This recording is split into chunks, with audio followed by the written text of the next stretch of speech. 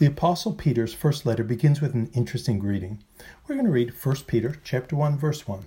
Peter, an apostle of Yeshua HaMashiach, to the strangers scattered throughout Pontus, Galatia, Cappadocia, Asia, and Bithynia. The English word scattered is from the Greek word diaspora. You probably recognize the word diaspora. It's a term used to refer to the Jewish people who are scattered around the world. Peter addressed his letter to that group of believers. What would the apostle say to such a group of people? The fact that we're scattered in other lands puts us in a unique position. The apostle offers words of encouragement. He discusses our salvation. He encourages us to maintain order and respect in the family and with servants and masters, and as well as in congregations. But there's one important message that's specifically aimed at the believers in the diaspora. We're going to read in chapter 2, verses 11 through 17.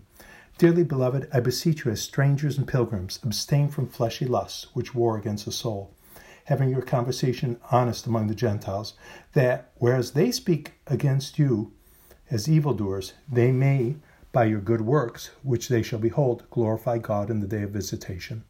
Submit yourselves to every ordinance of man for the Lord's sake, whether it be to the king as supreme, or unto governors, as unto them that are sent by him for the punishment of evildoers, and for the praise of them that do well. For so is the will of God, that with well-doing he may put to silence the ignorance of foolish men. As free, and not using your liberty for a cloak of maliciousness, but as servants of God. Honor all men, love the brotherhood, fear God, honor the king. If we, the scattered Jewish followers now living among the Gentiles, respect the rulers of the lands, we give a good testimony for our belief, for our faith in Yeshua.